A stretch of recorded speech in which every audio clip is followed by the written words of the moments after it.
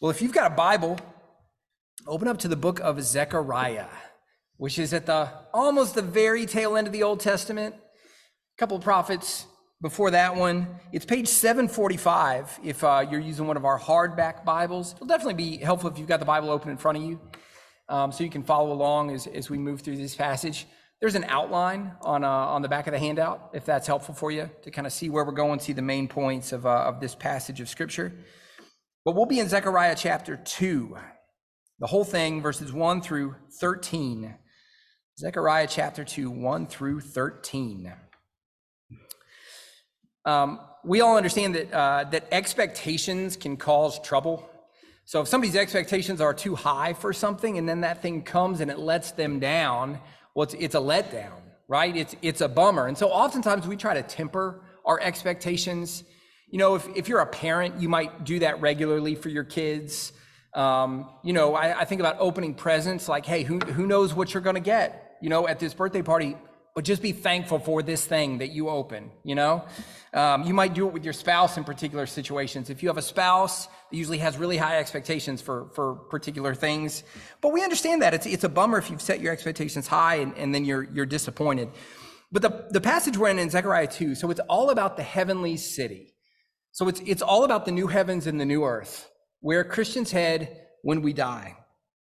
And the thing that this passage teaches is that God's future kingdom city, it will shatter all of our expectations. It will let us down in no way, shape, or form. It will exceed in every way. And that's really the main point of our passage this morning. So with that in mind, hear the word of the Lord. Zechariah 2, 1 through 13. Zechariah says, "And I lifted my eyes and saw, and behold, a man with a measuring line in his hand. Then I said, 'Where are you going?' And he said to me, 'To measure Jerusalem, to see what is its width and what is its length.' And behold, the angel who talked with me came forward, and another angel came forward to meet him and said to him, 'Run, say to that young man, Jerusalem shall be inhabited as villages without walls, because of the multitude of people and livestock in it. And I will be to her a wall of fire all around, declares the Lord, and I will be the glory in her midst. Up, flee from the land of the north, declares the Lord. For I have spread you abroad as the four winds of the heavens, declares the Lord. Up, escape to Zion, you who dwell with the daughter of Babylon. For thus said the Lord of hosts, after his glory sent me to the nations who plundered you. For he who touches you touches the apple of his eye. Behold, I will shake my hand over them, and they shall become plunder for those who serve them. Then you know that the Lord of hosts has sent me. Sing and rejoice, O daughter of Zion, for behold, I come and I will dwell in your midst, declares the Lord. And many nations shall join themselves to the Lord in that day and shall be my people. And I will dwell in your midst, and you shall know that the Lord of hosts has sent me to you. And the Lord will inherit Judah as his portion in the Holy Land, and will again choose Jerusalem. Be silent, all flesh, before the Lord, for he has roused himself from his holy dwelling." Okay, so this is the third of 8 visions that the Lord gives to Zechariah. We talked about that the past couple of weeks. And in fact, we looked at the first 2 visions that he gives to Zechariah. We looked at those this past Sunday. So the vision about the horses and the riders that he has, and the vision about the 4 horns that'll be sawn down, filed down by those craftsmen. And remember, that was meant to be a comforting picture of God providing salvation for his people and providing defeat for the enemies, judgment against the enemies of his people. Well, the vision we're looking at in chapter 2 is about the place of salvation for God's people. So he'll provide salvation. This vision is about the place, about the holy city. It's about the future Jerusalem, God's kingdom city. So what will we learn about the kingdom city? Well, 3 things, all having to do with the lack of walls around the city. We're going to talk about what the connection is there. But the city won't have any walls. We're going to see why that is. Why won't it have any walls? We're going to learn 3 things about this future city. First, the city needs no walls because it's too big. Second, the city needs no walls because it's too good. And third, the city needs no walls because God is its protection. So those are the 3 things we're going to learn about the city. And then fourth, because this is the kind of place God offers to us, the final point is a call to action. Flee to this city. It's really the imperative. So as we go through this passage, this is what the Lord's calling all of us to do. Flee to this city. Well, look at how God sets up the vision for us. Look at the beginning of the vision, verse 1. And I lifted my eyes and saw, and behold, a man with a measuring line in his hand. Then I said, where are you going? And he said to me, to measure Jerusalem, to see what is its width and what is its length. Okay, now we need to know right off the bat, this isn't a vision about the present day Jerusalem. So when he talks about going to measure the city, he's not going to that spot in the Middle East, that piece of real estate that was there in Zechariah's day, is here in our day. He's not talking about that. This is a vision of the future, not present Jerusalem, but future Jerusalem. And it's not just the earthly Jerusalem sometime in the future. No, this is a heavenly Jerusalem. This is a city that comes out of heaven. That's why in the book of Revelation, it's called the New Jerusalem. It's new. It's different. Listen to Revelation 21, verse 10, part of our New Testament reading this morning. And he carried me away in the spirit to a great high mountain and showed me the holy city, Jerusalem, coming down out of heaven from God. So the city we're going to hear about in Zechariah 2, it's not the city of Jerusalem that you could travel to this coming week if you wanted to. It's not that Jerusalem. No, that Jerusalem was always pointing forward. It was a shadow of the one great future Jerusalem, God's kingdom city that comes down out of heaven. So in this vision, we've got a man who's running out to measure this new Jerusalem. He says in verse 2, he's going to see how long it is. He's going to see how wide it is. And we learn from the rest of the passage, it looks like he's measuring to make preparations for building a wall, which is something that they would do. So one of the first things that would happen when you started to build a city in the ancient Near East, there's lots of enemy nations. One of the first things you do is measure the city so you can build a wall, so you can try to protect the city. It looks like that's what he's doing. He's measuring so he can build this wall. But here's what's interesting. These two angels in this vision, they convene when they see the man going to do this. And then one of them goes after the man to stop him from measuring. Look at verse 3. And behold, the angel who talked with me came forward, and another angel came forward to meet him and said to him, run, say to that young man, Jerusalem shall be inhabited as villages without walls, because of the multitude of people and livestock in it. And I will be to her a wall of fire all around, declares the Lord, and I will be the glory in her midst. So, in short, the angel tells the man he doesn't have to measure because the New Jerusalem won't need walls. In fact, more than that, the heavenly city is too good for walls. Okay, so why is that? That's what the angels explained to him. Well, the first point he makes, and our first point this morning, is that the city, the future Jerusalem, the future heavenly city, it needs no walls because it's too big. It's too big for walls. Verse 4, and he said to him, run, say to that young man, Jerusalem shall be inhabited as villages without walls because of the multitude of people and livestock in it. Okay, so the inference is clear. They're communicating to this guy, hey, you can't build walls around the New Jerusalem because the stuff inside the city will knock over the walls. It'll go past it. There's too much stuff in here for you to build walls around it. So it's this interesting thing. I should know this because we have 5 kids and the oldest one is 12. So I've had 12 years of this, but it still doesn't register. If I wanted to play basketball this afternoon, which would be less safe than it would have been 5 years ago because I get older and bad things can happen when you do that. But if I wanted to, I would get the basketball shoes out of my closet. I bought those basketball shoes well before I met my wife. So south of 2007. Those shoes still fit like a glove, no problem, right? We're grown-ups, most of us in this room, same thing.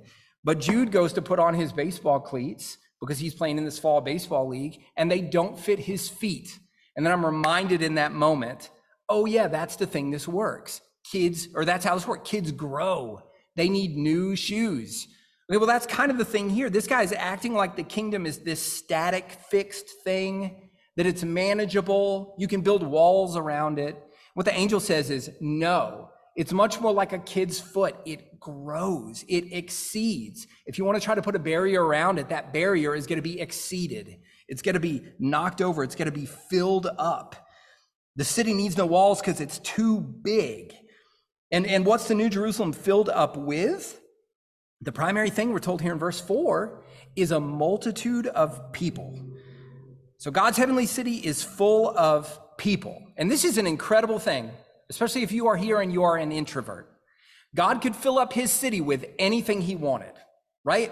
He could have filled it up. So for me, he could have filled it up with college football and with stuffed crust pizza. And I would have been so pleased with that city. God could have filled it up with anything he wanted to. What's he decided to fill it up with? People. Isn't that crazy? Especially when you remember the fact that since Genesis 3, every human is a sinner. So every human comes into this world rebelling against the Lord. We're rebels. We're actively attacking the Lord until he saves us. And yet, it's people like us that he decides to fill up his city with. It's an incredible thing. That's because our God loves people. And because he loves people, he wants people to be saved so they can spend eternity with him. And he can spend eternity with us. This is 1 Timothy chapter 2, verse 3. God, our Savior, desires all people to be saved and to come to the knowledge of the truth. So God loves people. And so when he makes the heavenly city, he decides to fill the thing up with people. And he's too good and gracious to just have one ethnicity there. So if you're familiar with the Old Testament, you know the Old Testament is mostly a story about one ethnic group of people. It's about the nation of Israel. There's individuals from other nations that get saved, that become part of God's people, but they're few and far between.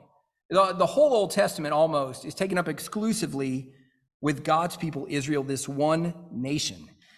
But see, his plan was always to go outside of that single group and save people from every nation and tribe and tongue, multitudes of people from all over the place. Look at verses 10 and 11 in our passage. There he says, "Sing and rejoice, O daughter of Zion. For behold, I come and I will dwell in your midst, declares the Lord. And many nations shall join themselves to the Lord in that day and shall be my people."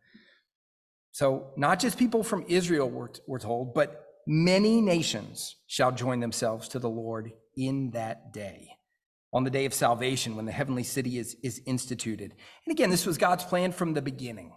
So part of our call to worship from Genesis 12 verse 3, he says to Abraham, "In you, all the families of the earth shall be blessed."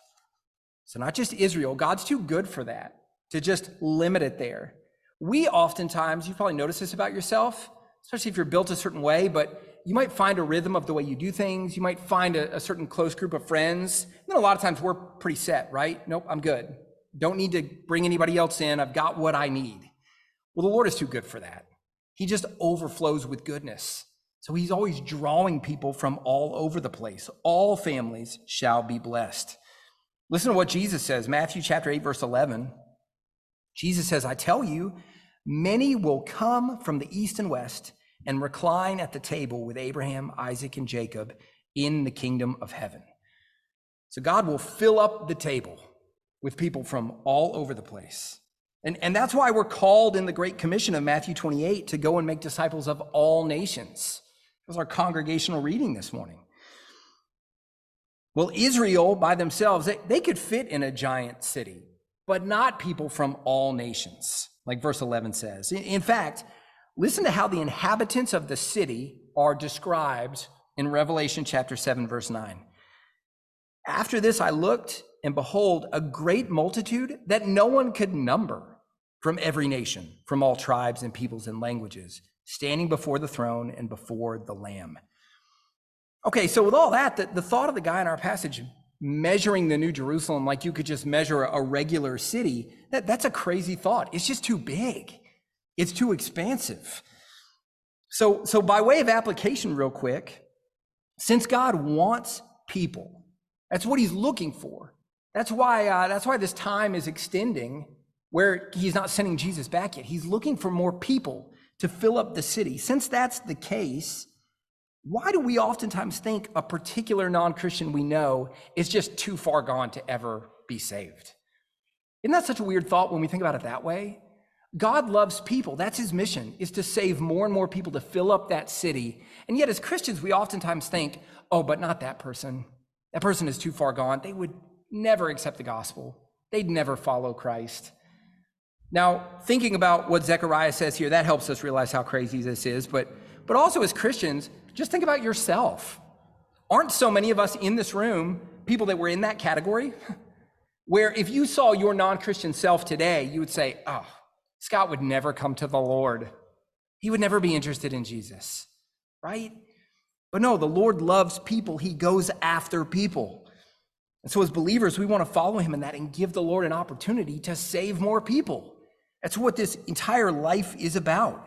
Him just saving more people to populate the heavenly city. So it's the first thing we see about the city. It needs no walls because it's too big. But second, the heavenly city, it needs no walls because it's too good. Look at verses 4 and 5. He says, say to that young man, Jerusalem shall be inhabited as villages without walls because of the multitude of people and livestock in it. And I will be to her a wall of fire all around, declares the Lord, and I will be the glory in her midst.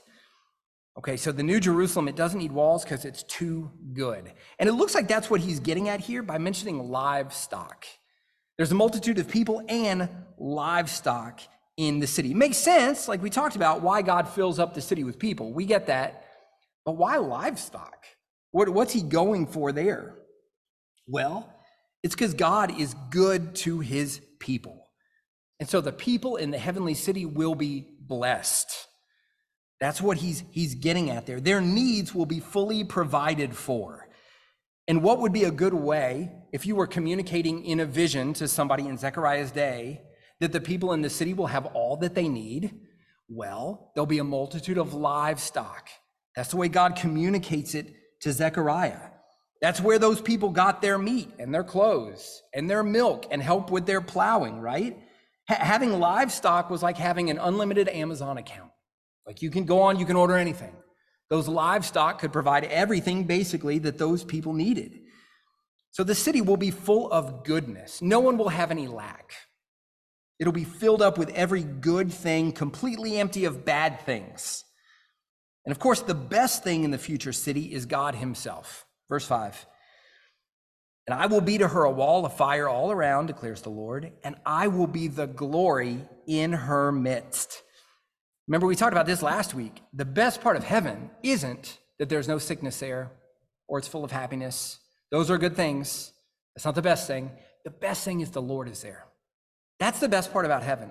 And if God wasn't in heaven, even if all those other good things were there, we would not want to be there. It wouldn't be good enough. God is the best thing about heaven. He is the glory in her midst. And this was a familiar idea to Israel. So in the Old Testament, the temple in Israel was the place where God's glory, where his presence would reside. You guys probably remember that. This is 1 Kings 8, verse 10, talking about after Solomon, David's son, after he builds the temple, this is what we're told. And when the priests came out of the holy place, a cloud filled the house of the Lord, so that the priests could not stand to minister because of the cloud. For the glory of the Lord filled the house of the Lord. Well, you might not remember this. In Ezekiel 10, as a result of the sin of God's people, their perpetual unrepentant sin over and over again, God's glory leaves the temple. And his glory doesn't come back. The rest of the Old Testament, the glory of God, his presence is not in the temple. And that's part of what made Jesus' words in John chapter 1, verse 14 so incredible, where he says, and the word became flesh and dwelt among us, and we have seen his glory. Glory as of the only Son from the Father. Sinners can no longer experience God's glory by going into an earthly temple. We experience God's glory by going to Jesus. He's where God's presence dwells. But one day that glory will fill the future city. It'll fill the place up because God's presence will be there. End of verse 5 again, and I will be the glory in her midst. So that's a question for us, especially members of this church. If you were here past Sunday, have we thought about that after hearing it this past Sunday? So we heard the best part about heaven is that the Lord will be there. Have you thought about that this week? Have I thought about that this week? Is that the thing that makes us most excited about heaven? Do we think more about the blessings that come from God than we think about God? God's presence is the best part about the New Jerusalem. So the city needs no walls because it's too good. But there's a third reason Zechariah is given. A third reason the future heavenly city won't need walls, and that's because God is its protection. And again, that was the purpose of walls in the ancient Near East. There's enemy nations, they had to build up those walls quick, or those nations could get in. So they did that to prevent danger, to fortify those cities. But look again at what God says about the protection for the New Jerusalem. Verse 5. And I will be to her a wall of fire all around, declares the Lord.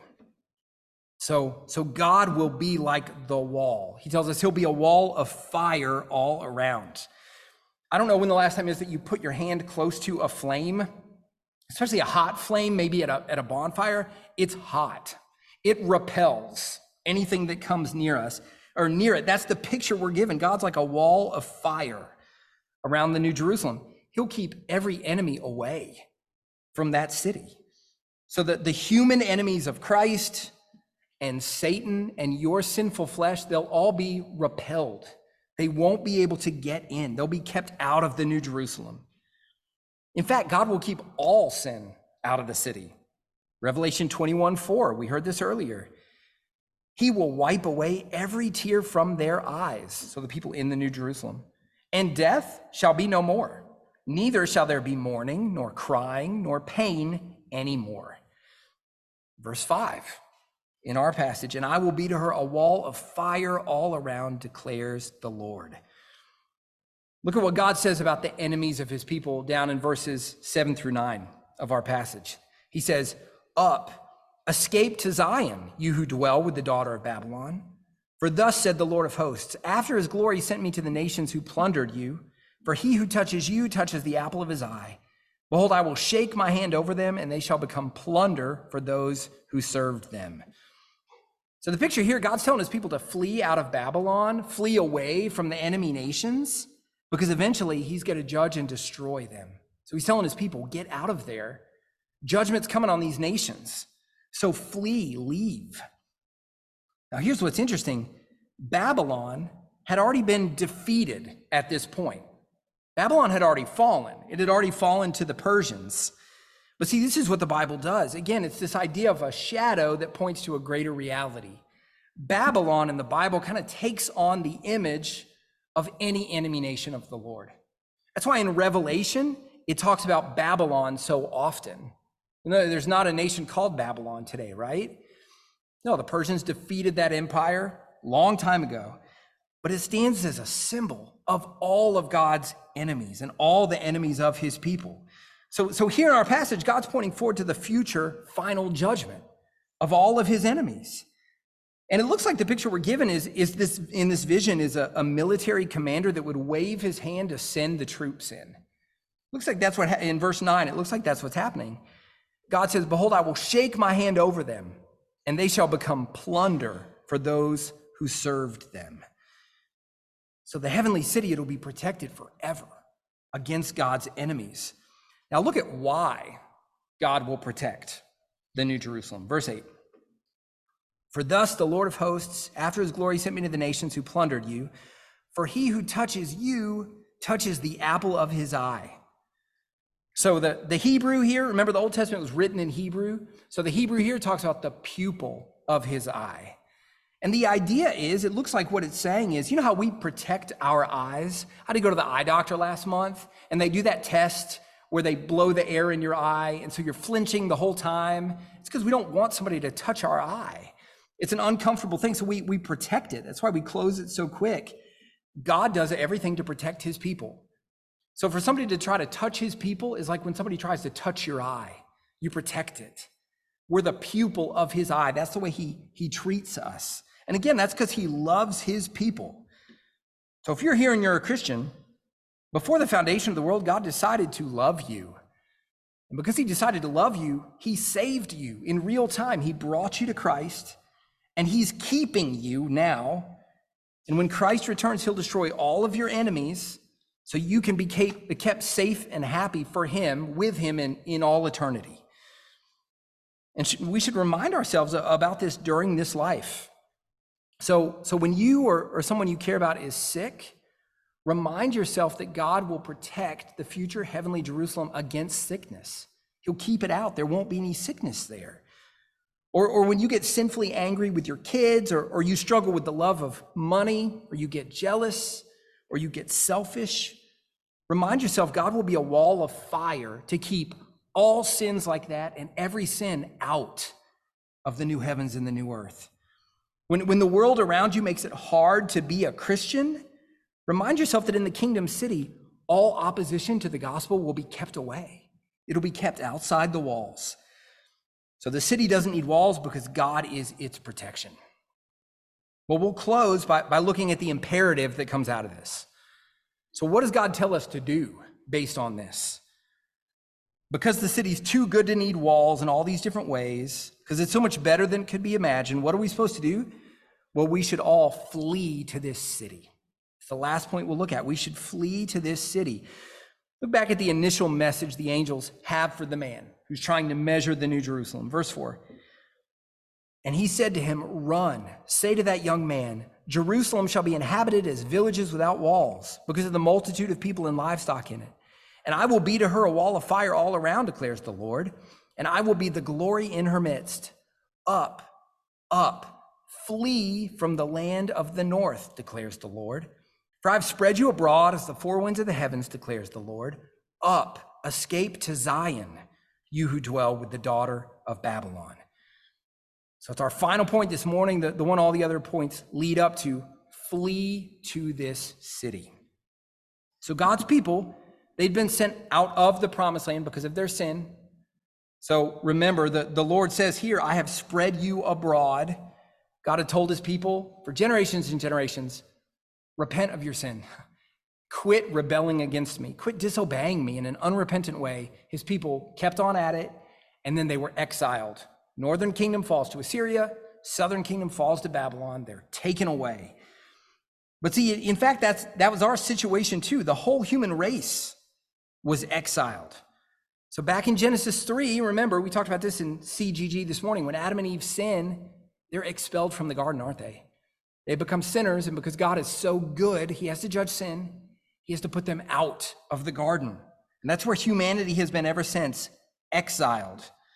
And the bad news is that this world, the world we've been inhabiting as sinful rebels, this world is destined for judgment and destruction. And if you're here and you're not a Christian, or you don't know what you think about Jesus, understand your position before the Lord. It's a fearful position right now. Anybody outside of Christ is currently awaiting the judgment of the Lord. It could come at any point, right? Look at verse 13. There he says, be silent, all flesh, before the Lord, for he has aroused himself from his holy dwelling.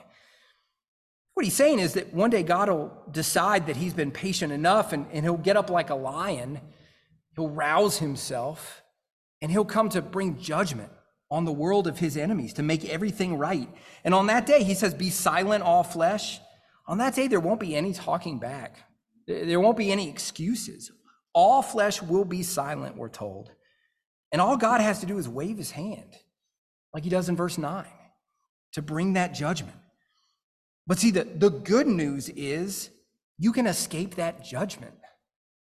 You can escape it. You can be safe from it. You can flee to the heavenly Jerusalem and secure your place there. How? By fleeing to Jesus, by trusting in Christ. In fact, my best guess is that Jesus shows up in this passage. We don't know this for sure, but let me show you why I think this is. Look at what we're told in verse 10. So this vision God gives Zechariah, verse 10, he says, sing and rejoice, O daughter of Zion. For behold, I come and I will dwell in your midst, declares the Lord. And many nations shall join themselves to the Lord in that day and shall be my people. And I will dwell in your midst, and you shall know that the Lord of hosts has sent me to you. Okay, I don't know if you caught that, but it's pretty interesting. So who is the one who is speaking? When we read these verses, who's the one who's talking? Well, it's God. Look at the middle of verse 11. He says, and I will dwell in your midst. We know that's God because the middle of verse 10 just told us, for behold, I come and I will dwell in your midst, declares the Lord. Okay, so in verse 11, the one dwelling in your midst is God. Okay, hold on to that. Now look at the end of verse 11. And you shall know that the Lord of hosts has sent me to you. Okay, so how can you have God being sent to you by God? How does that work? Well, as Christians, we know how that works. Jesus is the one who is God and is sent by God. It's the same thing that happens in Psalm 110. I don't know if you remember that. Psalm 110, that's where David says, the Lord said to my Lord, sit at my right hand. You remember Jesus comes along and he makes it clear he's not talking about a human king. No, the Lord said to my Lord. He's talking about Jesus, the Son of God. The Lord, the Father, says to the Son, and they are both Lord. They're both God. I think that's what's happening here in verse 11. God the Father's plan was always to send God the Son. The reason he sent him is because that's the only reason people can be saved. We have to have a sacrifice for our sins. And it has to be a sacrifice that is a person, right? When my kids get in trouble, if they said to me, hey, instead of me being punished, could this Barbie be punished instead? Could this remote control car be punished instead? It doesn't work that way, right? You can't trade out a person and trade in a Barbie. No, it needs to be a person. The sacrifice had to be a person. But here's the thing, it had to be a perfect sacrifice. Because sins, a lifetime of sins against an eternally good God, that merits a sacrifice that's a perfect, flawless sacrifice. No blemish, perfect. Okay, so when you get those two things, it has to be a human, but it has to be a perfect human. There's only one person that can fit that bill. It's Jesus Christ, the Son of God. He has to be fully man, but he also has to be fully God. That's exactly who Christ is. And that's why he came. That's why he died on the cross. And that's why any sinner who will trust in him can flee from destruction and is brought into that future heavenly city. That pronouncement is made in the present. God considers us innocent the second that we trust in Christ alone for our salvation. So if you're not a Christian, do that. Put your hope in Christ. Flee from the coming judgment that you deserve and we deserve because of our sin. Flee to the city by fleeing to Christ, trusting in him. Come and talk to me after the service if you're interested in thinking about that more, or if you decide to do that now, come and talk to me about that, about the good news of the gospel. Now, for us as Christians, because of God's grace, we've been given a spot in the New Jerusalem. We have it. It's secure. So right off the bat, one response we should have is to rejoice in that. Look down at verse 10. Sing and rejoice, O daughter of Zion. For behold, I come and I will dwell in your midst, declares the Lord. So the world is falling down all around us. It always has been. The world's a broken place. It's always been, since Genesis 3, a broken place. And even though some of us have been Christians for decades and decades, we still haven't figured out how to quit sinning, have we? We continue to sin in all sorts of different ways. But see, it won't always be like this. One day a kingdom city will come, and because we're in Christ, we'll be brought there, brought inside of the city, and then no bad thing inside of us or bad thing outside of us will ever happen again. So the Lord tells us, rejoice. That's the proper response. Rejoice. So think about this. The last sad tear you have before you die or before Christ returns, that will be the last sad tear you ever have. Is that not incredible? The last pain that you feel before you die or before Christ returns, that will be, in fact, the last pain you will ever have, because you're going to a city where those things don't happen anymore. So the Lord tells us here to sing and rejoice. And we looked at Psalm 47 last month, God's command for us to sing loudly and joyfully. So this is a good time to take stock. Have you been doing that on Sunday mornings? Are you singing loudly and joyfully? We should, in part because of truths like this, because of where we're going, because of the good news of the heavenly city. So rejoice. But as we close, there's a way in which, even though your spot is secure in the New Jerusalem, you're still supposed to actively flee to the city. Look at verses 6 and 7 again. He says, up, up, flee from the land of the north, declares the Lord. For I've spread you abroad as the four winds of the heavens, declares the Lord. Up, escape to Zion, you who dwell with the daughter of Babylon. Okay, so remember, God's people had been exiled. They're out of the promised land. They were among the other nations. And this is God's call to come back.